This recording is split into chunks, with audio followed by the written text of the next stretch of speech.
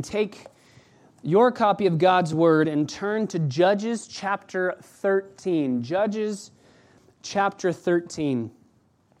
This morning we begin a month-long study looking at the life of somebody absolutely incredible. This is someone who had a miraculous birth. His mother should never have been pregnant, but she became pregnant miraculously.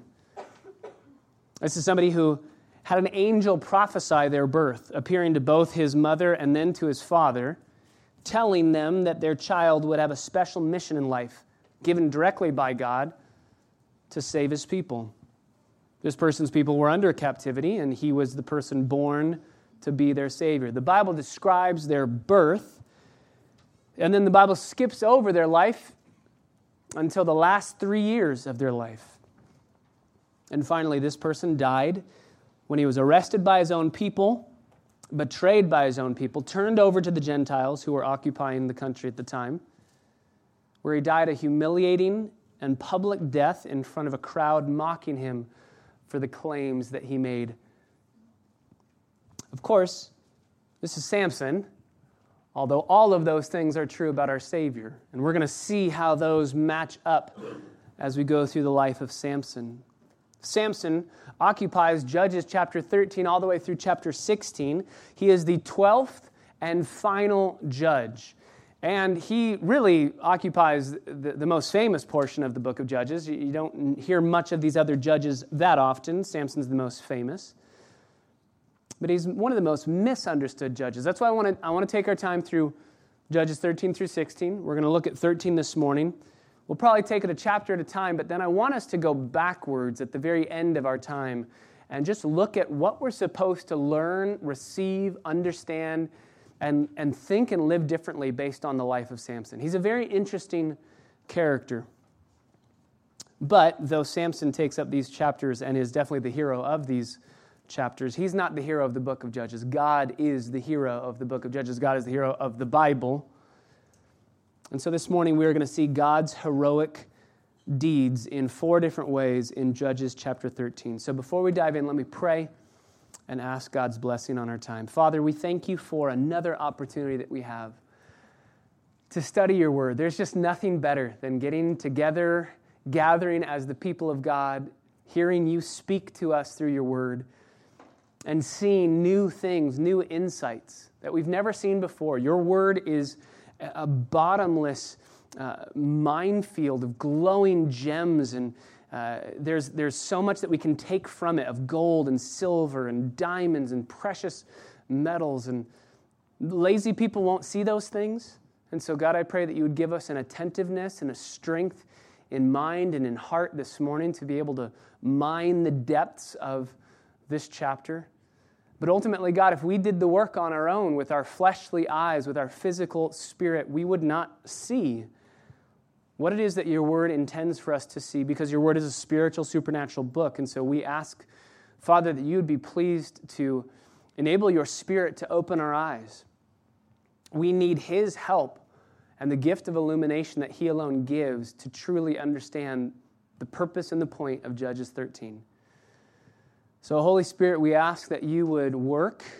We humbly submit ourselves to your working this morning as you take the word that you have written so many years ago and have preserved for this many years, and you take it like a scalpel, that two-edged sword that is going to pierce the thoughts and the intentions of our hearts.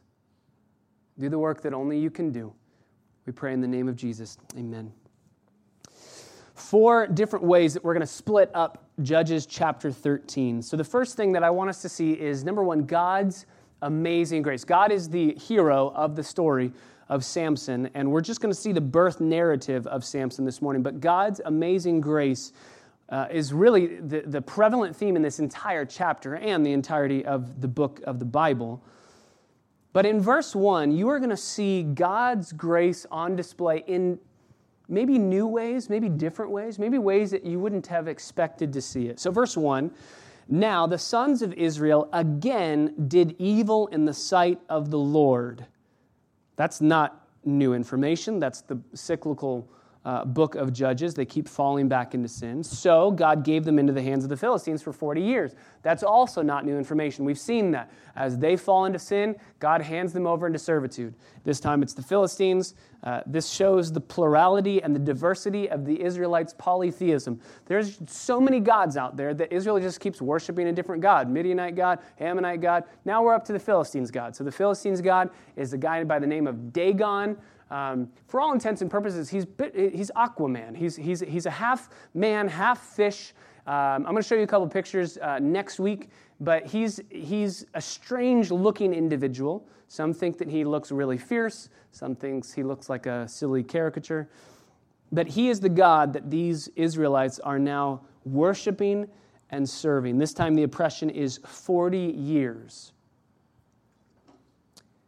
Israel did evil in the sight of the Lord. This is helpful for us. In the sight of the Lord. They did evil in God's sight. In whose sight is incredibly important for us. Because if you were to ask the Israelites, are you doing something wrong? In their eyes, they're not doing anything wrong. And that's really the whole point of the book of Judges. They are doing that which is right in their own eyes. They think that they are doing what is right. But in God's eyes, it is evil. And this tells us two things about sin. Number one, it gives us the definition of sin. Sin cannot be defined by our own eyes. This is the world that we live in, right? This is moral relativity. Whatever is true to you and whatever's right to you, whatever seems okay to you, that's right. But therefore, you are your own standard of what is right or wrong. You are doing what's right in your eyes, but your eyes are not good enough to bring about a standard, an absolute standard of morality. The only way that we can know what is right truly and wrong truly is to have a standard outside of ourselves, and that's God's Word. God has given us a standard.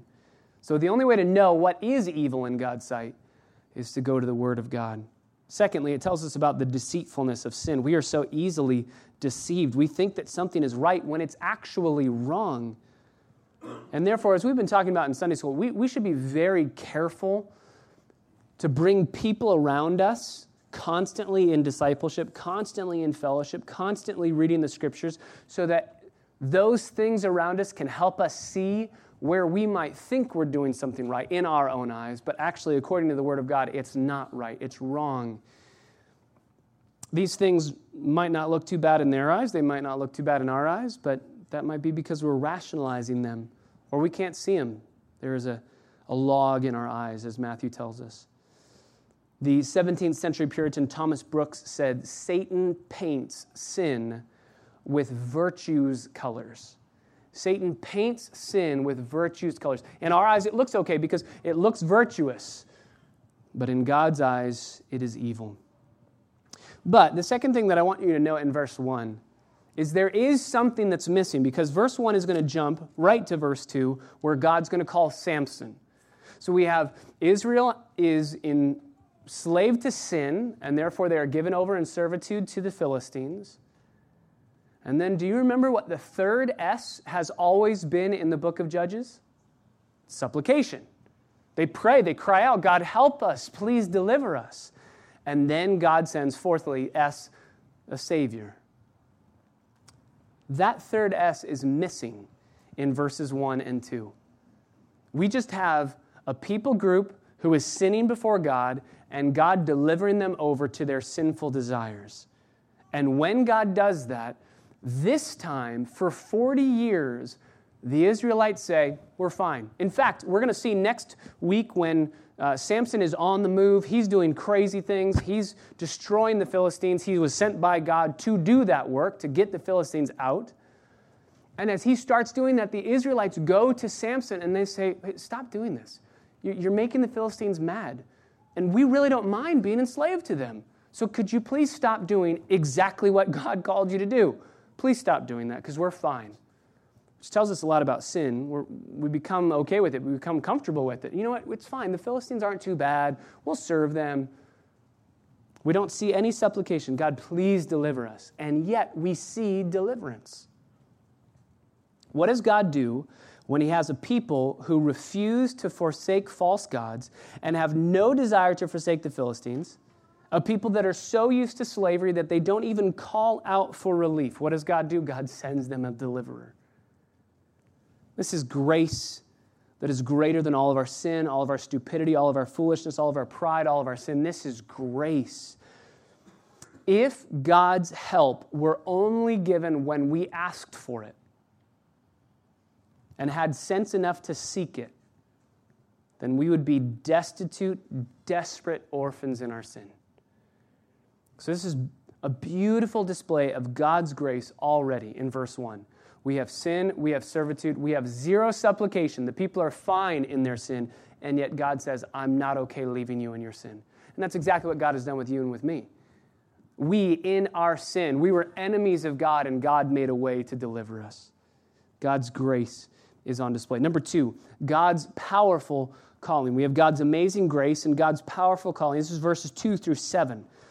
Verses 2 through 7, God's powerful calling. There was a certain man of Zorah, the family of the Danites, whose name was Manoah. And his wife was barren and had borne no children. So Manoah and his wife live in a section of Israel that they should be able to call home, but the Philistines have taken over. So they have no land to call their own, and they also have no kids. No land, no kids. She is barren. This is a desperate situation. By the way, Manoah's wife is never named. So not only is she barren, she's also nameless. We talked about obscurity last week. It's a good thing to be faithful in the midst of being obscure. God does amazing things with obscure people, and this is evidence number 1 that God's going to do that. We never find out what her name is, and yet she has amazing faith. God works precisely in these circumstances. A barren woman, unable to have children, completely obscure and nameless, without a land to call her own. God says, this is exactly where I'm going to work. Samson's story is yet another account of God prefacing an exceptional work that he's going to do with exceptional difficulties. He did this with Gideon, right? Gideon, your army's too big. I want it to be pared down. I want it to be smaller so that I will get glory and it will be shown that there's no way you could have done this on your own.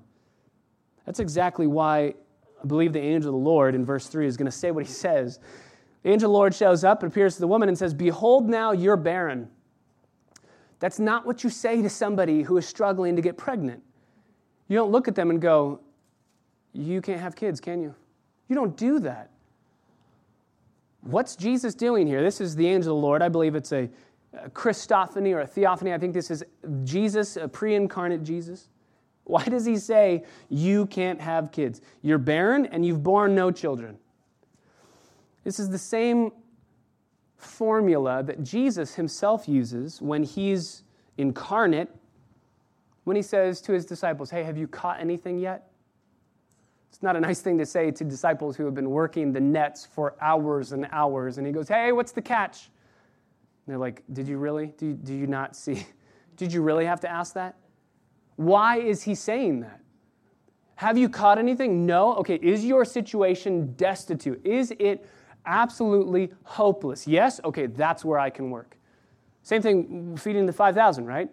Okay, what food do we have here? A few fish, a few loaves of bread. I want that on display so that when all of these 5,000, it's probably more like the 25,000, people are actually fed, Jesus has shown this is all we had. This is all we had. I think Jesus here, the pre-incarnate Jesus, is showing and pointing out the total inability and the total impossibility of giving birth. And yet he says, even though you're barren and you have borne no children, yet you shall conceive and give birth to a son. Nothing is impossible with God. Nothing is impossible with God. God can do whatever he wants to do inside of his nature to make his purposes come about. A man by the name of Anselm in right around 1000 AD said, God has, in the scriptures, made people in 4 different ways. God makes humans from a man and a woman. That's normally how he does it. Sometimes God makes humans neither from a man or a woman, as with Adam, just from dust. Pfft, here's a man. Number 3, God makes humans without a woman, with only a man and no woman, and that's the case of Eve, right? We've got a man, we've got Adam, and we'll take a rib And then sometimes God makes a human out of a woman with no man, as with Jesus. But God can do what he wants to do, even though it seems impossible. So here, the angel of the Lord highlights, you're barren, you have no children, but the impossible is going to be possible. You're going to conceive and give birth to a son. So since you're going to conceive and give birth to a son, don't drink strong wine, strong drink, don't eat anything unclean. This is him going down the list of don't go on roller coasters, don't do anything that will hurt you. You're pregnant, don't do anything. But it's also more than that, because he's going to set up the fact that this baby is going to be born with the Nazirite vow, under the Nazirite vow, which you're not allowed to drink strong drink. You're not allowed to drink any alcoholic beverage as a person under a Nazirite vow. So this is the angel of the Lord saying, from birth, from the moment that this baby is born, this baby is going to be set apart under a Nazirite vow. We're going to talk about Nazirite vow. But because of that, don't drink anything or eat anything that is not acceptable in the Nazirite vow. Why? She's not going to partake of the Nazirite vow. But why does God tell her, don't eat or drink anything that's unacceptable in the Nazirite vow? Because it's going to go to your son. It's going to go to your baby. What you eat is going to go to the baby. It's just a beautiful side note. I was studying this and reading this when everything came out about New York and their abortion laws. And obviously, I think most people who are fine with abortion would willingly admit, yeah, it's a life. Most people. I don't think that if you tell them it's a human life and you prove that, I don't think that will instantly just change. Oh, it's a life? Okay, I didn't know that. And change my mind. But what a beautiful place in Scripture. Very obscure, yet an implication in the Scriptures. That God says, you need to partake of the Nazirite vow yourself now, because that child, all of his life, will be a Nazirite under the Nazirite vow. All of his life. So life does not begin when the baby comes out of the womb. Life begins in the womb. Life begins at conception. And that's why God says, hey, Manoah's wife, she doesn't have a name, Manoah's wife, don't do anything that would cancel out the Nazirite vow, because from the moment that he is alive, he's going to partake of this. Life begins at conception, and therefore any attempt to cut off that life at any point is murder. It's taking an innocent life. Nazirite vow, verse 5, for behold, you shall conceive and give birth to a son, and no razor shall come upon his head, for the boy shall be a Nazirite to God from the womb, and he shall begin to deliver Israel from the hands of the Philistines. Nazirite. Now, I hear Nazirite, and I instantly think of Jesus, who's a Nazarene. He's a Nazirite. But that's a different Nazirite. That's N-A-Z-A, because it's from Nazareth. This is N-A-Z-I, Nazirite. It comes from the Hebrew word nazir, which means to set yourself apart, or it can also be translated uncut or untrimmed. This is a very specific law that was given in Numbers chapter 6, that was given to everybody. Numbers chapter 5, we're not going to go there for the sake of time, but Numbers chapter 5 was all about the priests. Priests, these are your laws, this is how you live, this is what you're supposed to do, this is how you're consecrated to God. Numbers chapter 6 is kind of, if somebody were to say, well, I'm not a Levite, I'm not from the tribe of Levi, but I want to kind of partake in some of these things. What can I do? Numbers chapter 6 is for those people. It's the Nazirite vow. It's for anybody. Anybody can partake of a Nazirite vow. And a Nazirite vow is just simply saying, I'm going to set myself apart voluntarily and for a period of time. It's really kind of what our fasting would look like. I'm going to set myself apart. I'm not going to drink strong drink. I'm not going to even touch grapes in case they're fermented. I'm not going to touch any dead animals or eat anything that's unclean. And I'm not going to cut my hair. Just for a period of time and devote myself. It was a sign of devoting yourself to the Lord. Jewish historians tell us that many Jews, as they were preparing to go to war, would take upon themselves the Nazirite vow. I'm consecrating myself to prepare to go out to war and fight on God's behalf. But you can do it for any reason. There's no great products. You can't cut your hair. You can't touch anything unclean. And after Numbers chapter 6, there is no mention of the Nazirite vow at all until Judges 13, until Samson.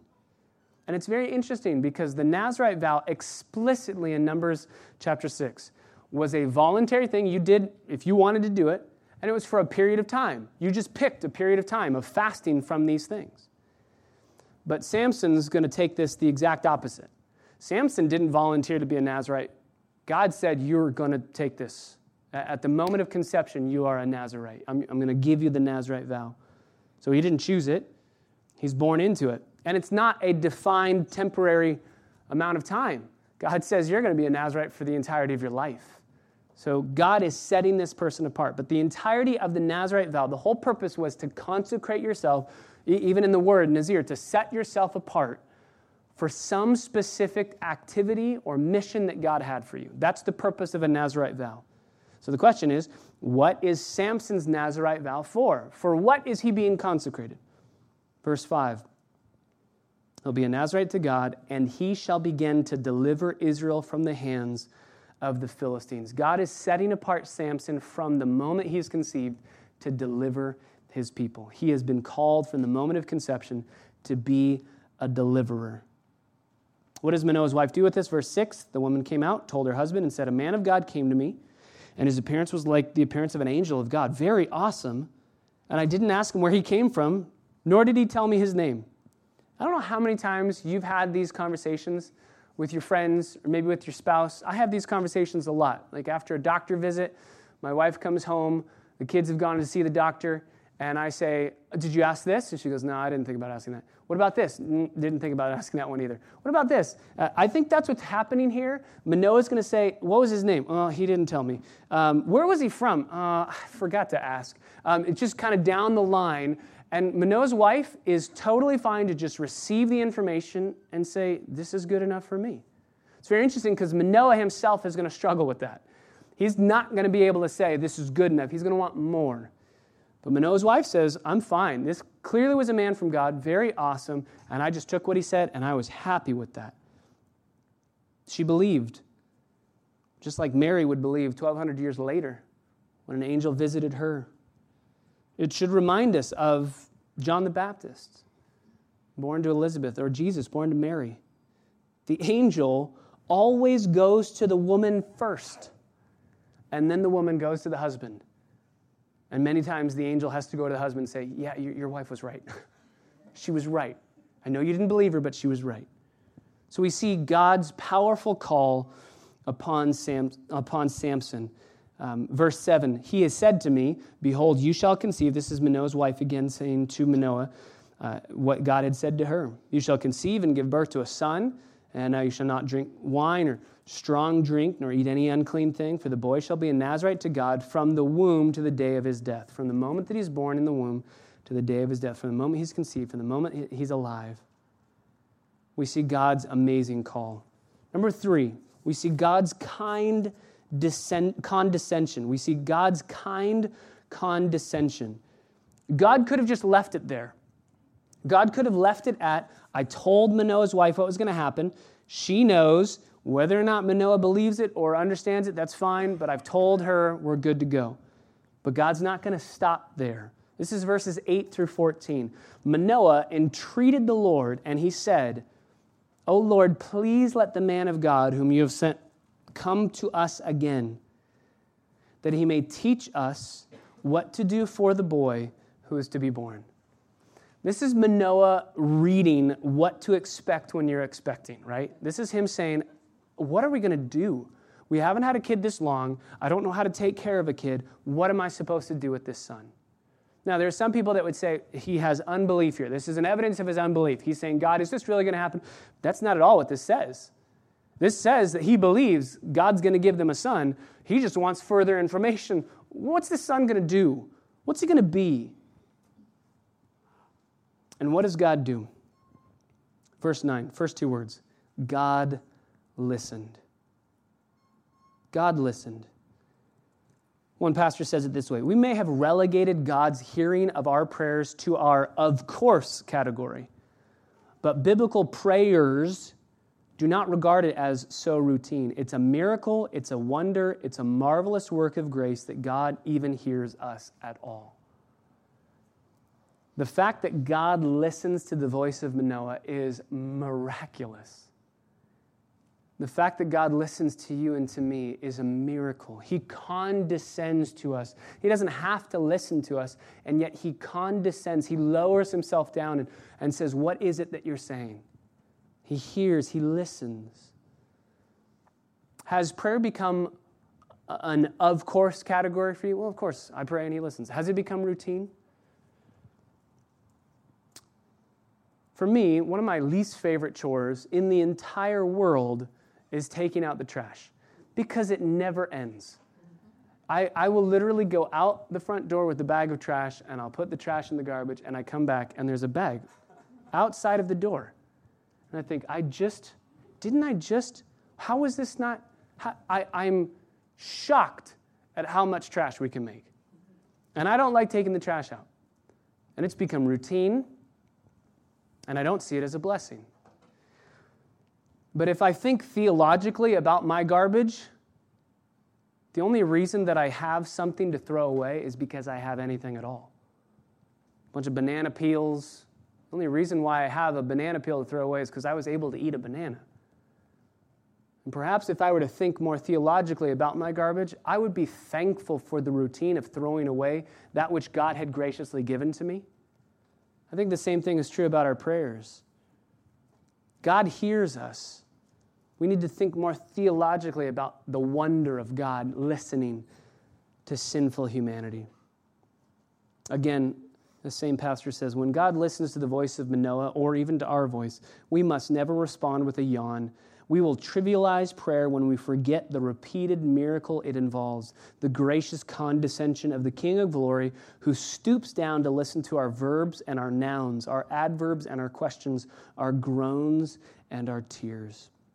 There's never been a prayer uttered that God didn't hear. God listened to Manoah's cry, therefore we should call upon the Lord, knowing that he will hear us as well. God listens, verse 9, to the voice of Manoah, and the angel of the Lord came again to the woman. The angel's leaving. Manoah prays. God says, hey, go back. Okay, I'm going back. Goes back to the woman. But again, Manoah, her husband's not with her. So the woman ran quickly and said, he's here. Behold, the man who came the other day, he's appeared to me. And Manoah gets up quickly, follows his wife, comes to the man, and says to him, and there's no inflection whatsoever. I want to know how he said this. Because all he knows is, this guy is awesome, he's clearly an angel, and he gave us impossible news. So does Manoah say, are you the man that spoke with my wife? Does he say, hey, are you the guy that spoke to my wife? How does he ask this question? I don't know, but I love how the angel of the Lord answers. My Bible says, I am. Literally, in Hebrew, it's just I. I. It's me. And he says, now, when your words come to pass. So again, no unbelief here.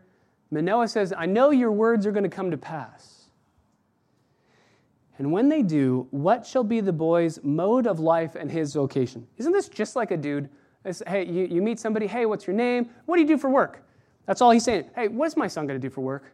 Can you just tell me what's going to happen to my son? Now, I think it's a little bit further because, again, he has the Nazirite vow in his head. So my son's going to be set apart for something. What is that something? Can you tell me what that something's going to be? So the angel of the Lord said to Manoah, let the woman pay attention to all that I said. I already told her. She shouldn't eat anything that comes from the vine, nor drink wine or strong drink, nor eat anything unclean. Just let her observe all that I've commanded. Manoah is asking for more information, not out of unbelief. He just says, hey, I'd love to get some more information from you. Can you give me some more instructions? Give me some more guidelines. I would love to have some more direction about my son. And God says, I already said everything to your wife. And he repeats the exact same thing that he said. The implication of this for our lives is enormous. How many times do we go before the Lord saying, can you just give me more? Not even out of unbelief. Out of genuine belief, God, you're sovereign. I trust your word. Can you just please direct me? Give me guidance. Give me something. God shows up, and God says, I'm not going to give you any more information, but I'm going to give you myself. I'm going to be here. I'm going to show up. I'm here. But no new information. The angel of the Lord returns to talk to Manoah, but doesn't give him anything new. He just gives him himself.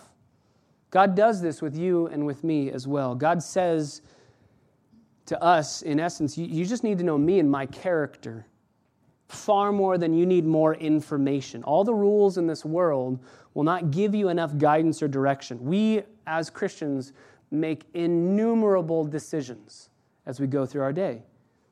And not every single one of them has a chapter and a verse. Sometimes we wish they did, right? Just tell me what I'm supposed to do. And God says to us exactly what he says to Manoah. You don't need any new information. You just need a revelation of me. Do you trust me? I will give you myself.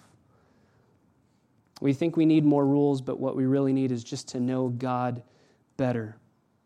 God does not and will not give us instructions for every single step that we're going to take. He's going to give us something much better. He's going to give us himself. With every step that we take, he will be there.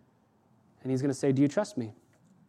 We see this even in parenting, right? When our kids are little, there's an instruction about every single thing that they are able to do. Sometimes I have to make rules for my children that I didn't know I had to make a rule about.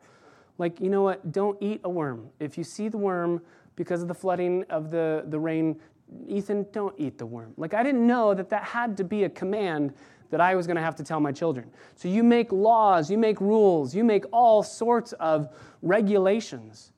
And you hope that as they grow up, if they understand you and they understand the wisdom, Lord willing, that you are able to give to them, they're not going to need rules as much. You can taper off the rules and you can just say, what do you think mom would say? What do you think dad would say? Well, what do you think they would do?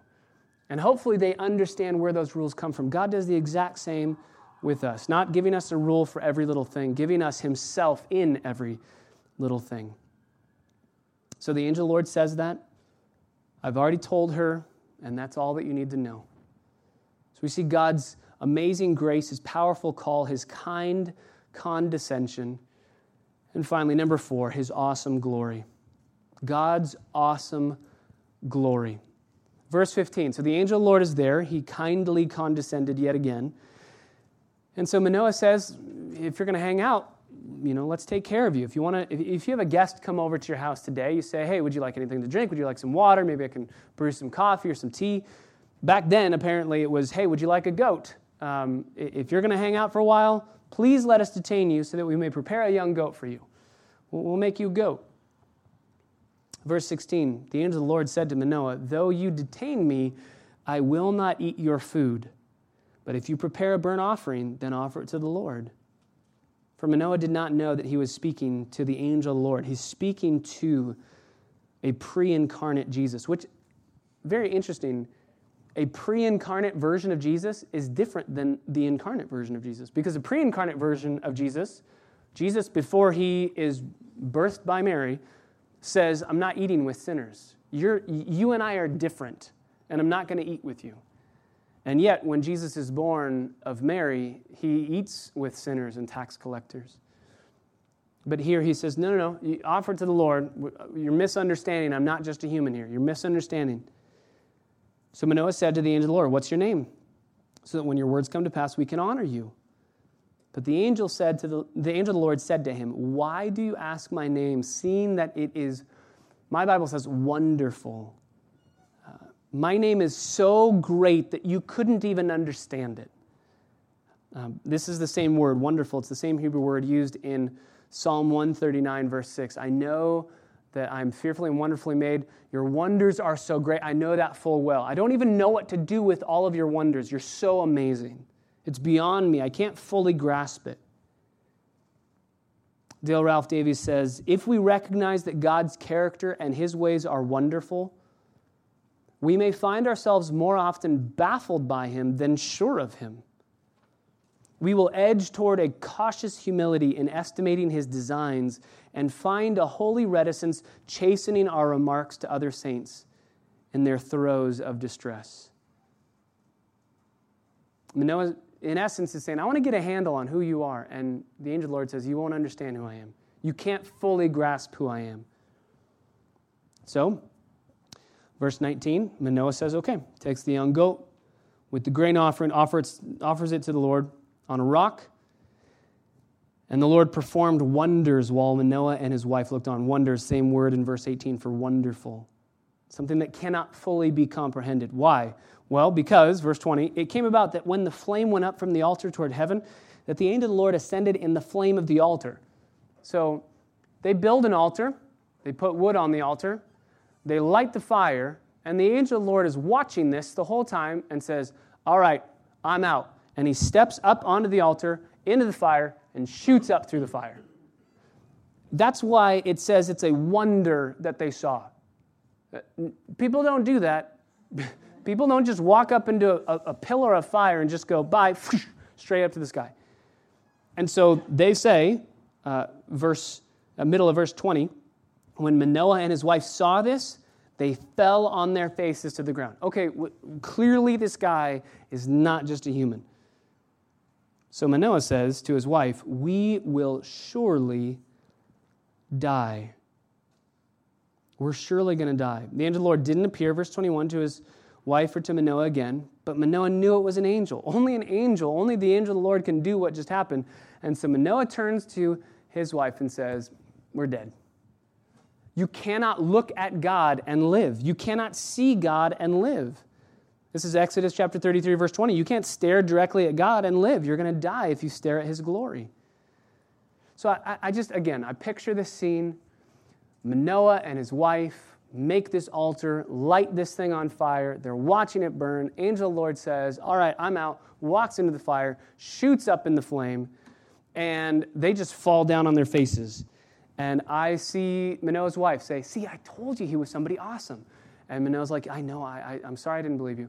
And then he says, honey, we're dead. Honey, we're dead. We saw something glorious, we're dead. And as they're lying there, flame going, she turns to Manoah and she says, verse 23, if the Lord had desired to kill us, he would not have accepted a burnt offering and a grain offering from our hands, nor would he have shown us all these things, nor would he have let us hear things like this at this time. I love wives. They're so helpful. Because as Manoah is freaking out, saying, we're going to die, she, in her logic, says, wait, that makes no sense, buddy. I'm sorry, Manoah, but if we were going to die, number one, why wouldn't he have just killed us when he showed up? Number two, he gave us a promise that I'm going to have a son. We both believe that promise, and therefore, at the very least, I have 9 more months to live because I have to give birth to this boy. Manoah's wife is the critical thinker. Manoah's going crazy. I'm not going to die. God's glory is amazing. We sung about it. Rejoice with trembling. Psalm chapter 2, verse 11, rejoice with trembling. It comes from that verse. Manoah had amazing reverence for God, but he felt no comfort inside that reverence. I believe that Christians struggle to one side or the other with God in this area. You need fear in the presence of God. You need an awesome, healthy, reverential, I'm terrified to be in the presence of the God who made me. I'm a sinner and he's holy. You need that. But you also need comfort in the gospel that Jesus has called you brother or sister, has brought you into the family of God, and that you are a joint heir with Jesus, that the Father looks upon you with favor and kindness and love. And so there's a tension that needs to be perfectly held in the middle. I think too often Christians swing to one side or the other. You know, we go to this side that you have like that shirt that says, God's my homeboy, right? He's my homie, we're BFFs, and you just juvenilize who God is. But then you have this other side that is so reverential, so terrified that there's no desire to draw near to him and have a relationship with him. I think we see that in Manoah. Manoah is struggling here. Just pure awe and fear without any comfort. Because we have the gospel, we can have comfort and rejoice even while we are trembling. So, verse 24, the woman gives birth to a son, names him Samson, which just means a little son, not male offspring, but, ball in the sky. A little son, a child of the sun, which is very interesting. I don't want to make too much out of this, but it's interesting that verse 24 says he was named Samson, and verse 25 says the Spirit of the Lord began to stir in him in Mahane Dan between Zorah and Eshtaol.